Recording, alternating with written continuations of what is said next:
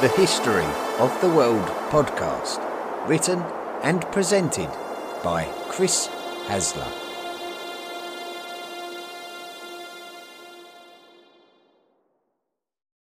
Volume 4, The Medieval World. Episode 38, The Battle of Arsuf.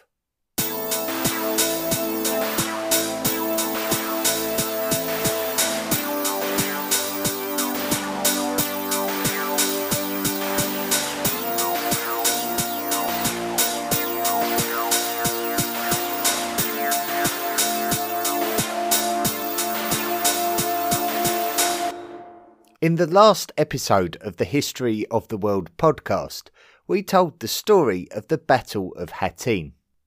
The Battle of Hattin took place just to the west of the Sea of Galilee in the modern country of Israel.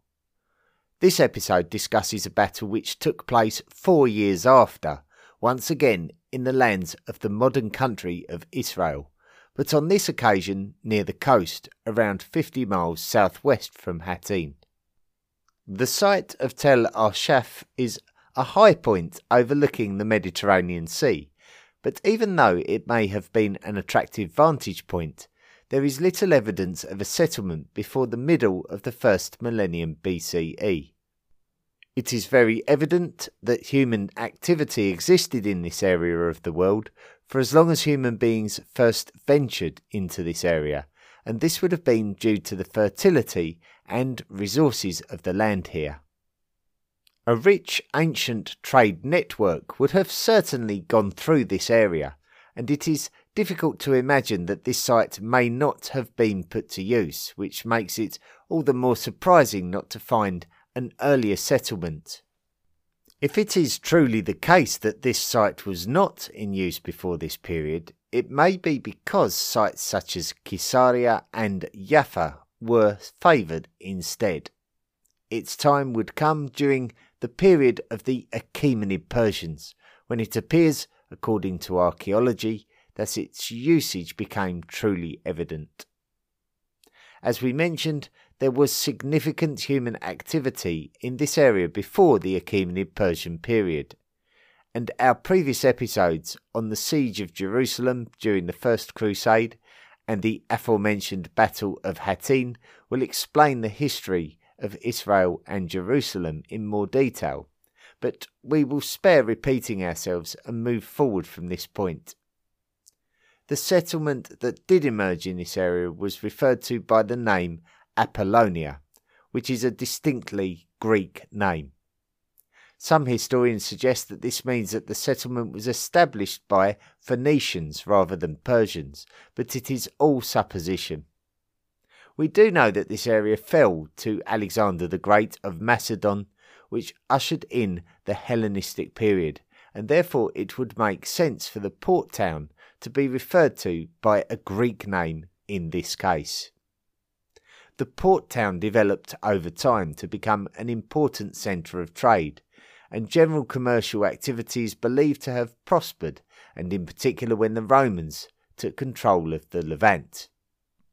Due to its eastern location within the wider Roman Empire, the town would quite naturally become a part of the eastern half of the Roman Empire that would become what we refer to as the Byzantine Empire, and at some point during this time the town's name would change from Apollonia to Sozusa in Palestina.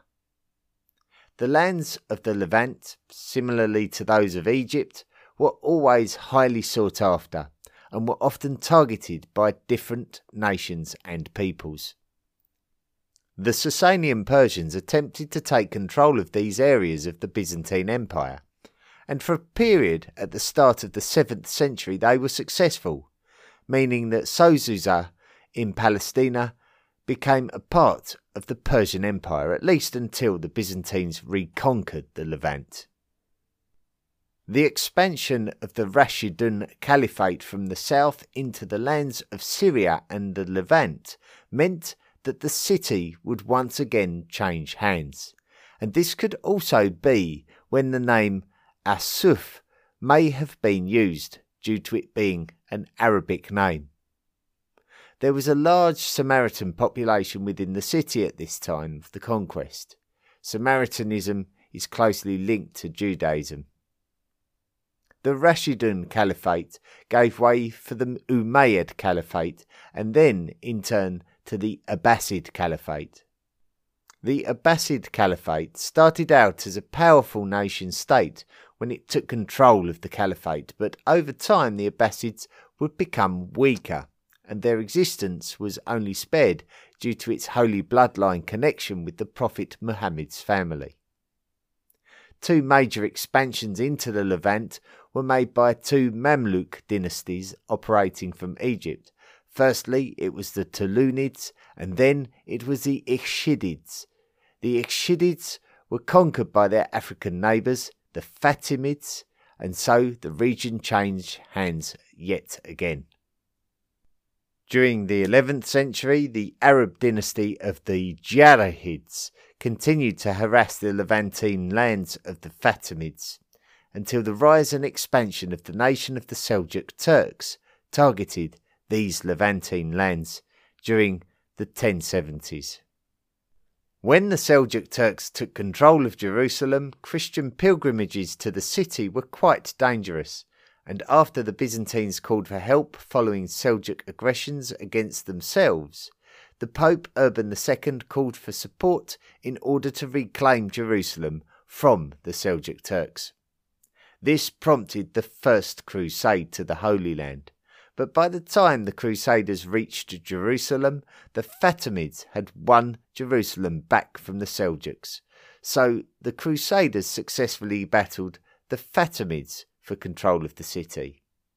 Now, Asuf was a part of the Kingdom of Jerusalem established by the Crusaders.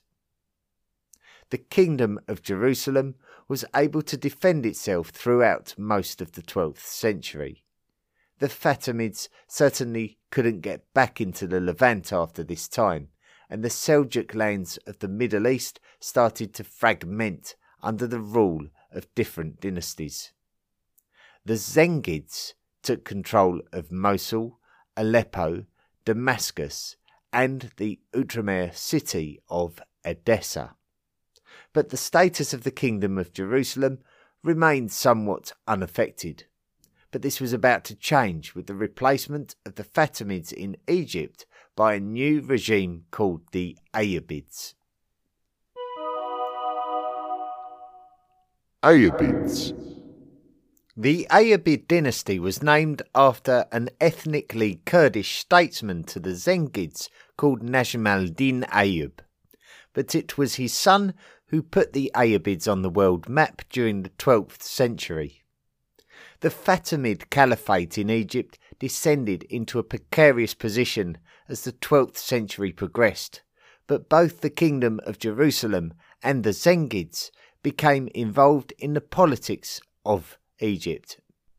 The Jerusalemites were keen to turn the Ismaili Shia Fatimid state into an extension of Christian Outremer, while the Zengids were keen to turn it towards the Sunni Islam promoted by the Abbasid Caliphate. The son of Ayyub, who we know as Saladin, emerged after a period of turbulent Fatimid politics as the most influential man in Egypt, and as such he would fill the void left by the untimely death of the last Fatimid Caliph. Saladin would move to take control of Egypt, establishing the Ayyubid Sultanate. From this point, the Ayyubids worked to take control of the Hejaz and all the way down to Yemen along the east coast of the Red Sea. Perhaps even more impressive was that in the following decade, the 1180s, they subjugated the states who opened the door of opportunity for them by sending them to Egypt in the first place, namely the Zengids. This meant that the Ayyubids near enough had the whole of Outremer geographically surrounded. The fact that the Ayyubids had to cross through Outremer-held lands to cross from Egypt to Syria and vice versa caused an issue. When one of the local governors attacked an Ayyubid caravan after becoming sick of Ayyubids pillaging within his territory. This was the justification that the Ayyubids needed to launch an attack on the Kingdom of Jerusalem, and after dealing the Jerusalemites a crushing defeat at the Battle of Hattin in 1187, the Ayyubids were able to take city after city, including the capital city of Jerusalem itself, leaving the Kingdom of Jerusalem to be pinned to a small territory on the coast. This would be a serious concern for the Franks, the papacy, and their religious allies back in Europe, and a third crusade to the Holy Land would be prepared for. Angevins. The Angevin dynasty finds its origins in the 9th century in a man called Angelge, who was the first count of the county of Anjou, a landlocked county in the southwest corner of the modern country of France. The county was established after a period of unrest between Franks and Viking raiders. Over the course of the 10th and 11th centuries, the county of Anjou would be at the centre of the tetchy politics of northern France, where the various counties and dukedoms would often be battling with each other. The Normans were to their north, becoming quite powerful, especially after their famous conquest of England in 1066. The Count of Anjou from 1106 was Fulk V, also known as Fulk the Young.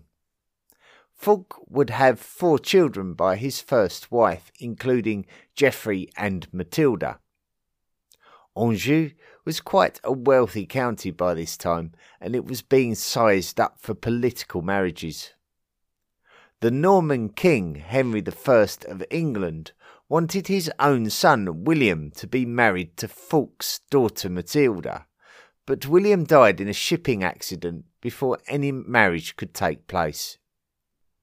Henry I had plenty of other children, but the only remaining legitimate one was his daughter Matilda, so Henry believed that the best move was to marry his daughter to Fulk's son Geoffrey. The biggest proposal for a marriage alliance was not with Fulk's children, but it would be with Fulk himself. As his first wife had passed away, an opportunity existed for the wealthy Fulk to be approached by the King of Jerusalem, Baldwin II, who wished to secure a healthy future for Jerusalem by marrying his eldest daughter, Melisande, to Fulk. So Fulk would leave Anjou and travel east to become the King of Jerusalem. The county of Anjou was passed to his son, Geoffrey, who would rule as Geoffrey V and who would also be known as Geoffrey Plantagenet. The new King of England was King Stephen, nephew of King Henry I and therefore the cousin of Matilda. There was a period of dispute over the crown of England between Stephen and Matilda, which resulted in a civil war called the Anarchy. Matilda's husband, Geoffrey Plantagenet, took the opportunity to take the Duchy of Normandy away from Stephen and add it to the Angevin lands, which in other words means the extended imperial reach of Anjou. When Geoffrey died in 1151, the county of Anjou passed to Henry, his son by his wife Matilda. Henry married the Duchess of Aquitaine, Eleanor, whose first marriage with the Crusader King Louis VII of France had been annulled. Henry would have multiple enemies during this period. The Angevin imperial reach had now extended to include Aquitaine, which was a huge concern for France under King Louis and England under King Stephen. Henry would defend his realms and travel to England to force Stephen to proclaim him as his heir to the throne of England, and this did indeed happen on Stephen's death in 1154. Under the rule of Henry II, the Angevin Empire, that had originated from the county of Anjou in France, now extended to the modern border with Spain in the south and included the entire western half of France and the Kingdom of England. Henry II was a strong king, and by Eleanor he would have a number of children. As we are aware, Henry's wife's former husband was King Louis VII of France. Henry and Louis were enemies of each other, as Louis would look to defend his French possessions and subjects from Angevin expansionism. When Henry's children began to come of age, many would start to rebel against their father in their concern that they would not be granted what they believed that they were entitled to, and to make matters worse, their mother, Eleanor, would support their revolt. One of those children was Richard, who was due to inherit Aquitaine, the duchy of his mother. Saladin. We spoke of Saladin during our episode on the Battle of Hattin. Saladin would not necessarily have been expected to rise to greatness when the Zengids sent him with his uncle to Egypt to influence the politics of the crumbling Fatimid Caliphate during the 1160s. The original purpose was to preserve a Fatimid regime that was favourable to the Zengids. But as time went by, it became clearer that the best way to ensure that Fatimid Egypt was compliant was to undermine the ruling class and take control. Saladin proved his worth as a capable military statesman while in Fatimid Egypt, and undoubtedly won supporters. The vizier, who was the chief politician in Egypt, died, followed by Saladin's uncle, and then the young Fatimid Caliph, leaving the door wide open for Saladin to take control of Egypt, end the Fatimid Caliphate, and instate the Ayyubid dynasty with himself at the forefront. Saladin was a pious man and an advocate of Sunni Islam. By conquest of Egypt, he would take the nation of Shia Islam over to his ideological preference, Sunni Islam. The Zengids may have considered this to be an extension of Zengid influence, but Saladin viewed himself as the most capable leader of the Sunni Islamic nations and saw no reason why he should bow down to the Zengids. Saladin may have had ambitions to create a Sunni Islamic superstate, and he would start by taking control of the Zengid capitals of Damascus and Aleppo, while Mosul became a vassal state. The Abbasid Caliphate would recognise Saladin and his extended Ayyubid territories. Saladin was in control of Egypt and Syria, but his caravans would have to travel through the Crusader state-held land of Ultra-Jordan. When the governor of Ultra-Jordan approved an attack of an Ayyubid caravan, Saladin made it clear that he would take his revenge. Saladin attacked the kingdom of Jerusalem and dealt the armies of Outremer a crushing blow that would open a door for Saladin to besiege and conquer many of the cities of Outremer, including the city of Jerusalem, which was almost helpless to defend itself after the disastrous Battle of Hattin in 1187. The remains of the Kingdom of Jerusalem was pinned to the coast, and the loss of Jerusalem to Muslim hands would send a shockwave across Europe. Richard I of England. When Richard was born in 1157, he was not the eldest son of Henry II, King of England, and his wife, Eleanor of Aquitaine. As such, he was not raised with the intention of becoming the King of England. Instead, he would be groomed to take control of his mother's domain of Aquitaine. This would only help to maintain Richard's strong relationship with his mother. It would be Richard's older brother, known to history as Henry the Young King, who would be prepared for becoming the King of England. But Henry did not want to wait to be king and revolted against his father Henry II. Just how much of Eleanor of Aquitaine's influence came into Henry's revolt against his father is unknown, but we do know that Henry the young king gravitated towards the French king, Eleanor's first husband, Louis VII, who was Henry II's bitter rival. The fact that Richard joined in his brother's revolt against his father possibly demonstrated that the sons felt that they didn't want to wait for their father to allocate the wealth of the Angevin Empire, and that they were ready to take their spoils sooner rather than later. Incredibly, Henry was able to contain the revolt, and Eleanor was imprisoned by her husband to ensure Richard's good behaviour. Richard was never really too enthusiastic when it came to being told what to do.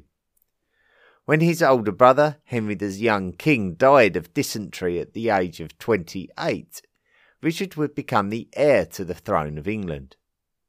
His father would demand that Richard give up Aquitaine to his younger brother John, and he refused. Richard would once again stand against his father and ally himself with the King of France, now Louis VII's son, Philip II.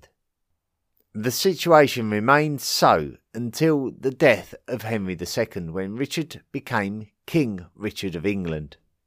His mother, Eleanor, would be freed from her imprisonment. Now that Richard was the King of England, the nature of his relationship with Philip II would change to one of distrust, as they would both be concerned about the other's intentions towards their territories. Before Henry II's death in 1189, Saladin had taken Jerusalem, and this prompted both Henry II and Philip II to agree that a new crusade was necessary. Richard appears to have been the most enthusiastic to join this crusade, and the death of his father would not change his intention. Richard agreed with Philip that they would crusade together. Prelude to the battle. A strong-willed Richard set off for the Holy Land with Philip. Their journey was far from straightforward and took a number of months while they overwintered on the island of Sicily. Here, Richard fell out with Philip, causing Philip to choose to travel to the Holy Land on his own. Richard then moved on to Byzantine Cyprus, which he conquered before selling it to the Knights Templar. Richard then moved on to the coastal city of Acre in the Levant. Acre had fallen to Saladin and the Ayyubids in the wake of the Battle of Hattin in 1187. The Crusaders, under the King of Jerusalem, Guy of Lusignan, had been besieging the city since August 1189. Philip II of France arrived in April 1191, having headed off to the Holy Land without waiting for Richard. Richard would eventually arrive in June, and his arrival proved to be the weight that tipped the scales in the Crusaders' favour. The Crusaders reclaimed Acre, and Richard attempted to negotiate a prisoner exchange with Saladin. The negotiation did not go smoothly, so Richard executed all of his Muslim prisoners, prompting Saladin to execute all of his Christian prisoners. Richard's aim was the reconquest of Jerusalem, but Richard knew that in order to achieve this, that he would need to be able to accept supplies via sea routes, and due to this, he would have to head south and secure the port cities of Jaffa and Ascalon, which were two major Mediterranean ports that could supply an attack on the city of Jerusalem. This would involve a dangerous march south that would have to be conducted with care, strategy and discipline. A useful Crusader stronghold along this route would be the fortified settlement at Asuf. So Richard would look to secure this position in order to plan an assault on Jaffa. Richard led the march from the front, leading the vanguard of the procession. It was not too long before Saladin's brother, Al-Adil, emerged from behind the procession and began attacking the Crusader supply wagons. Richard had to stop the march and hurry back to rescue the rear of the procession, chasing the attackers away. After stopping over in Haifa, the march continued. Templars and Hospitallers guarded the front and the rear on this occasion. The naval supply boats were supplying the procession as it travelled parallel with the coast, meaning that it could only be attacked from one side. Those who were too weak to continue the journey were abandoned. Saladin's archers pestered the fringes of the marching Crusaders, but the Crusaders stayed disciplined in their measured march southwards, protected by their full body-length chain mails. Richard periodically reorganised the ranks of his troops to prevent fatigue and allow those that had been exposed to archery attacks swap over to the comfort of the coastal side of the march.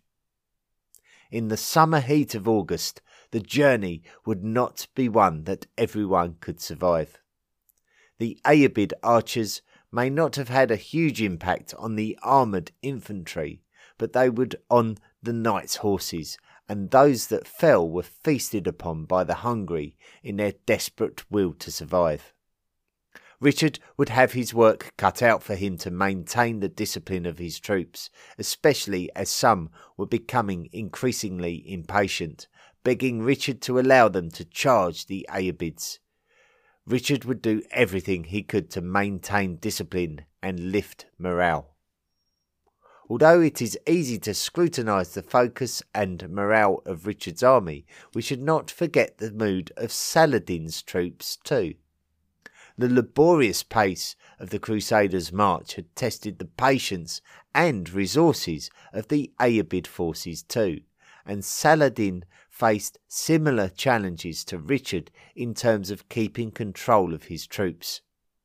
When the Crusaders had to manoeuvre through the wood of Asuf, an unusual area of forest, Saladin believed that he could attack the Crusaders under the cover of the trees. When Richard awoke on the 7th of September 1191, his scouts soon reported to him that Saladin's scouts were visible. Richard knew that an attack was imminent. The Battle of Asuf. Richard organised his troops by putting the Knights Templar at his vanguard and the Knights Hospitaller at his rearguard. Different accounts give us a different perspective on what was going through Richard's mind when he was arranging his troops. Was it to ready himself for battle, or was it to continue his march? It is unlikely that Richard wanted to attack Saladin. His aim was the safety of Asuf, where he could bide the time to reinforce his army. Although some more romantic accounts paint a picture of Richard the Lionheart bravely agreeing to attack Saladin's army. The most popular school of thought is that it was Saladin who attacked. His army was running out of patience and could not afford to allow Richard to reach the fortress at Asuf. Previously, the Ayyubids had concentrated their archer attack on the Crusaders, but now they would deploy their skirmishers for close quarters combat.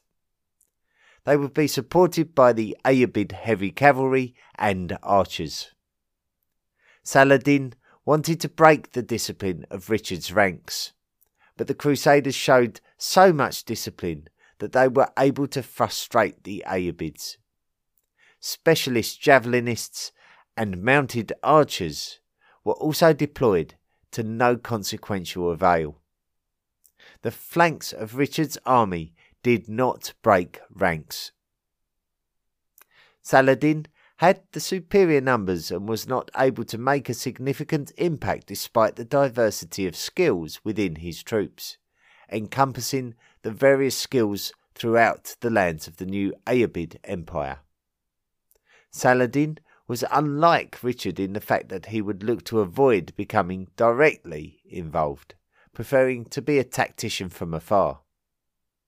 Richard was always much more likely to be found in the thick of a battle. However, Saladin knew that his troops were weary after many days of waiting in the field for the battle and frustrated due to their lack of impact. So Saladin joined his son Al-Afdal in a change of focus. Together, they would lead an attack specifically to the rear of the procession, where the Hospitallers were stationed. Saladin was desperate to break the ranks of the procession in order to take advantage of his superior numbers and overwhelm the Crusaders, but Richard was still able to inspire his troops to maintain their discipline and maintain their tightly packed ranks, and even continue the shuffle forwards in the direction of As-Suf. Nevertheless, the Hospitallers were taking the brunt of the attack, and their patience was wearing thin, as they were suffering losses and feeling helpless to prevent them. Their instinct was telling them to attack the Ayyubids, but Richard was demanding that they continue to close ranks and get to As-Suf, which was now close by. The Templars at the vanguard were now on the fringes of As-Suf. Finally, it looked like the goal was achieved, but the Hospitallers at the rearguard were now completely surrounded by the Ayyubids, who had circled around their rear and were constantly bombarding them. Despite their pleas to Richard to allow them to retaliate, Richard insisted that the success of their march relied on the ranks remaining unbroken, despite the inevitable losses in the rearguard. The Templars were now at As-Suf and began setting up their defences and encampments, and it just required the rest of the procession to successfully retreat into the settlement. The Ayyubids may be able to besiege As-Suf, but at least the Crusaders would be in a defensible supply port. The leader of the Hospitallers was called the Grand Master, and his name was Garner de Nablu. He had sent messages to Richard to allow the Hospitallers to attack, to no avail, and he even decided to plead in person once again to no avail. Now, with the rearguard taking all of the attack, the Hospitallers could watch no more. They had seen enough of their worthy comrades being picked off without retaliation, and their adrenaline and anger could no longer be contained. Garner de Nablu charged the Ayyubids, and his fellow knights joined him in a rush against the enemy. Richard was horrified as his plan had almost worked, but now it risked failure. Was the Hospitallers' act avoidable under the intense circumstances, and did it jeopardise the entire operation? Richard's nephew, Henry II, Count of Champagne, was an important leader of the flanks of the procession and had loyally maintained the discipline of the most vulnerable troops during the long march. Henry saw the charge of the rearguard and felt compelled to support them, and so he ordered the charge, which Richard may not have endorsed, but now with so many of his troops committed, Richard felt he had absolutely no option but to order his entire army to charge the Ayyubids, despite their proximity to relative safety. From a disciplined, defensive slow march, very suddenly the Crusaders launched an attack that hit the Ayyubids like a battering ram with their full force. If Richard was forced to attack, then he would give them everything. It would be the right-hand flank of the Ayyubids who would buckle to the pressure first. Some would begin to flee in terror, and many would fearfully copy this action, frightened for their lives as a result of this unexpected onslaught. Richard was in the thick of it himself, demonstrating to many the heart of a lion that would eventually give him his eternal sobriquet. Saladin desperately tried to restore order to his troops. Understanding that many had fled, he pulled his elite guard in close and attempted to restore the balance of the battle. But the fury of the Crusaders was too much, and Saladin had to concede that it was too much to overcome. Saladin ordered the retreat, and as the remaining troops fled, the Knights Templar fiercely pursued them from the battlefield. However, before his army could stray too far from the safety of Arsuf, Richard recalled them, and he would be safe to do so, as Saladin and the Ayyubids had now gone and the battle was over. Aftermath.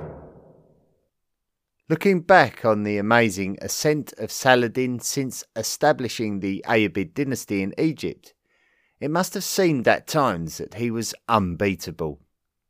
Successfully taking control of Syria and then taking control of Jerusalem, it was one-way traffic until the arrival of Richard the Lionheart in the Levant.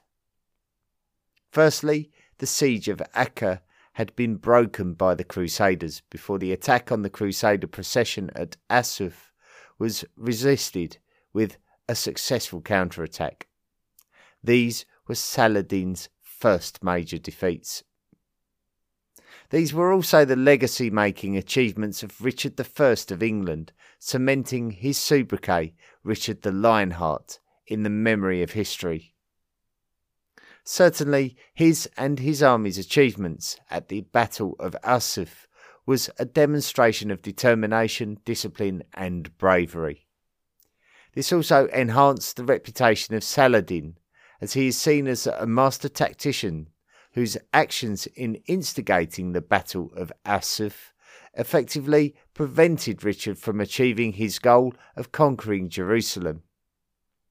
The Battle of Arsuf was only a defensive victory for the Crusaders. Both Richard and Saladin have gone down in history as two of the greatest military leaders. Richard did eventually take Jaffa and Ascalon, albeit the remains after Saladin had razed both locations to make them less effective. The Crusaders would struggle to advance on Jerusalem during the cold winter, and Saladin would struggle to maintain a sizable army for any length of time. Richard may have been able to take Jerusalem, but it was likely to have resulted in a Pyrrhic victory, when considering the cost to his resources in capturing it and then subsequently defending it. The reality was that with Philip II back home in France after abandoning the crusade after the siege of Acre, Richard would need to head back to Europe to protect his home interests. The Third Crusade was over in 1192, and an exhausted Saladin retreated to Damascus, both physically and financially exhausted. He passed away in his mid-50s the following year. Richard had made a truce with Saladin that would at least allow Christian pilgrims to travel peacefully to Jerusalem. But Outremer was now just a coastal strip of land of the Levant. Richard's journey home was a disaster. He was captured while in the Holy Roman Empire, and the Holy Roman Emperor Henry VI demanded a huge amount of money for Richard's release. When Richard finally returned home, his insatiable desire for battle caused him to resume hostilities with Philip II of France until he was fatally injured during a siege of a castle. He died in 1199 at the age of 41. After Saladin's death, Ayyubid power declined, as Saladin had gathered his army in a style that is comparable to feudalism, where the wealthiest families offered troops for limited periods of time, But these wealthy families felt that they could do better for themselves and started vying for more control, which caused fractures throughout the Ayyubid Empire that Saladin had worked so hard to create.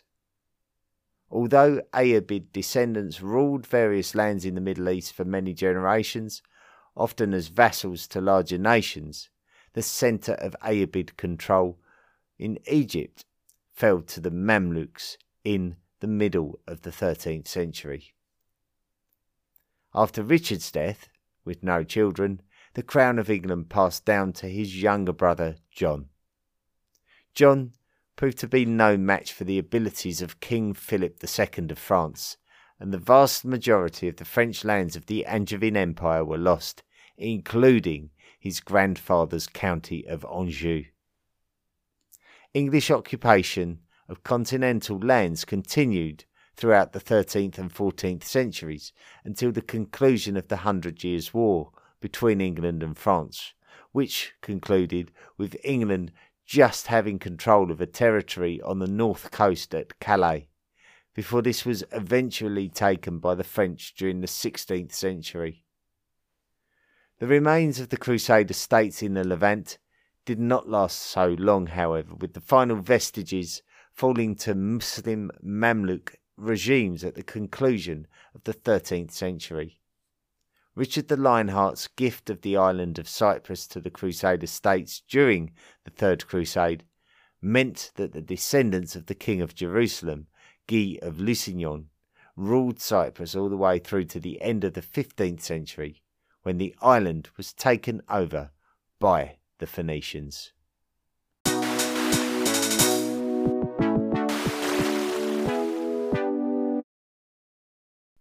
Thank you very much for listening to this week's podcast episode about the Battle of Arsuf. A really wonderful story, and quite as I've said in previous week's episodes, each battle episode has its own unique story to tell, with its own unique set of circumstances and its own unique set of cause and effect, and we really should celebrate these episodes as being brilliant insights into some of the great military strategists of history as well, and no less so than Richard the Lionheart and Saladin. So it was a real pleasure to tell this story. It was a good fun episode to research as well. So thank you very much for listening. If you enjoyed the episode and want to support the History of the World podcast, you can. Just go to the historyoftheworldpodcast.com website, click on the Patreon link, and sign up to make a monthly contribution. Those of you who do make monthly contributions can accrue the right to receive rewards, and this might be just a shout out during the podcast episode, a gift pack, or even mugs, t-shirts, and the right to commission an episode on the subject of your choice. So really are great rewards, and you become a lifelong member of the History of the World podcast Illuminati. So don't waste your time, go there now. The Ancient World Cup. The Ancient World Cup, it's a weekly competition where we vote for who we like to advance. Out of 64 teams originally, we're looking to boil that down to one winner, and each week we knock out a team and we look to see who advances. Now this week was the second match in the round of 16, and it was a fascinating one this week. It was the Britons versus the Franks. Well, all the votes have been counted up and we know the results. Of course, the Britons were the residents of the British Isles when the Romans invaded, and the Franks, well, their original story was a sort of coalescence of tribes in the north of France and Belgium, as it is seen as today, and which resulted in King Clovis creating a Merovingian dynasty of Frankish societies that were they were the precursor to France and Germany fundamentally. So the votes were counted up. 57 of you voted. Thank you very much for 57 votes this week. And the winner with 58% of the vote and going through to the quarterfinals are the Franks. So we say goodbye to the Britons. They've had a good run, but they're no longer with us. With 42% of the vote, they are out of the competition. The Franks will go through to the quarterfinals where they will meet the Macedonians. Now, this week, another match between two more round of 16 qualifiers. It will be the Babylonians versus the ancient Egyptians. I suppose the biggest thing that we can recognise the Babylonians for is the law code of Hammurabi. But of course, there were many different guises of the Babylonians. We could go right the way through to the Babylonians who destroyed the Temple of Jerusalem and exiled many of the Jews from the city. Until they were ultimately, or the Babylonians were ultimately conquered by the Achaemenid Persians. The ancient Egyptians, well, what can we say? Those huge pyramids and those 2 millennia of dynasties that dominated our history books for that period of time. So the Babylonians versus the ancient Egyptians. Voting will start on Monday, and you can vote through the Facebook page for the History of the World podcast, the Twitter account, the Instagram page, and the unofficial Facebook History of the World fan group. So 4 places there you can go and cast your vote. So don't forget to check in on us from Monday evening. Listener messages and reviews. We received an email this week from Cameron Pond, who's put, hello, hi there. I am a 48-year-old man living in New Zealand with a wife and 2 young children. I work shifts and am quite busy. I'm up to Volume 1, Episode 10, and find that your podcast brings calm and perspective to my daily life. I heard you say that you worry about your accent. I think your accent is great and nice to listen to. I also enjoy the little reverb introductions and the music. I find your sense of humour very amusing and often smile at the understated way it presents itself. Thank you for helping me learn. Kind regards, Cameron. P.S. Is there anything coming up beyond Volume 1, Episode 10 about New Zealand? If not, do you think you would ever have the resources to present a timeline about the Moriori and the Maori population of Aotearoa? I'm sorry if I've mispronounced that. I believe that's the Maori name for New Zealand, isn't it? I only learnt that recently as well. I see in the newspaper today that an Australian scientist, Dr. Magdalena Bunbury, has dated Maori arrival back to the 13th century, which is earlier than previously thought. Well, Cameron, firstly, thank you for taking the time to write into the podcast. I always like reading out your messages when you write in, all you hot worlders. Yes, absolutely. This is the volume 4, where we introduce the New Zealand story. And we look more specifically at the Maori, who originally occupied, or the first major society to occupy the island. But it's going to be quite deep into volume 4, the current volume that we're on. Probably in the latter half of the year 2023, we're going to be looking at New Zealand along with Easter Island and Austronesian expansion in general. Before we get there, we've got to cover the late medieval period of Europe. So there's going to be plenty more battles, and we talk about the Black Death and the 100 Years' War, along with a lot of other things. And then we've got to go to India and catch up with the story in India, Japan, Korea, China, and then a few other battles. We've got to look at Genghis Khan and the Mongol Empire and the travels of Marco Polo, the introduction of gunpowder into the world, And then we've got to look at Southeast Asia and Indochina, in other words, and the societies that began to emerge in that area. So there's so much that we've got to fit in. New Zealand at the moment, we're looking at episode 83, but that could change depending on what we do or don't do between now and then. So the schedule is episode 83, but we'll see how close we are to that. It's going to be, we're going to be knocking on the door of 100 episodes in this volume. So it's a big, long jaunt, but New Zealand, very much a feature of that journey. We got a review this week from John Vervallen from the USA, who's put 5 stars. Great podcast. USA here.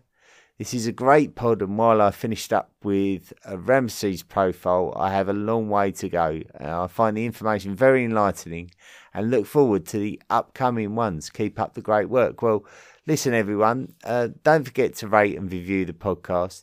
Don't forget to send me your messages. I'll, of course, read the best ones out.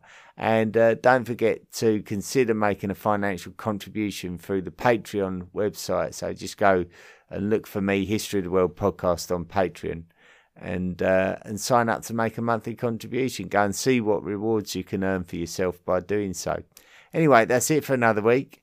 Next week, a switch of focus slightly. We're going to stay in the same era, and we're going to still be talking about crusading kings, but we're going to be looking at the Battle of Legnano, which is very fundamental for the Italian story.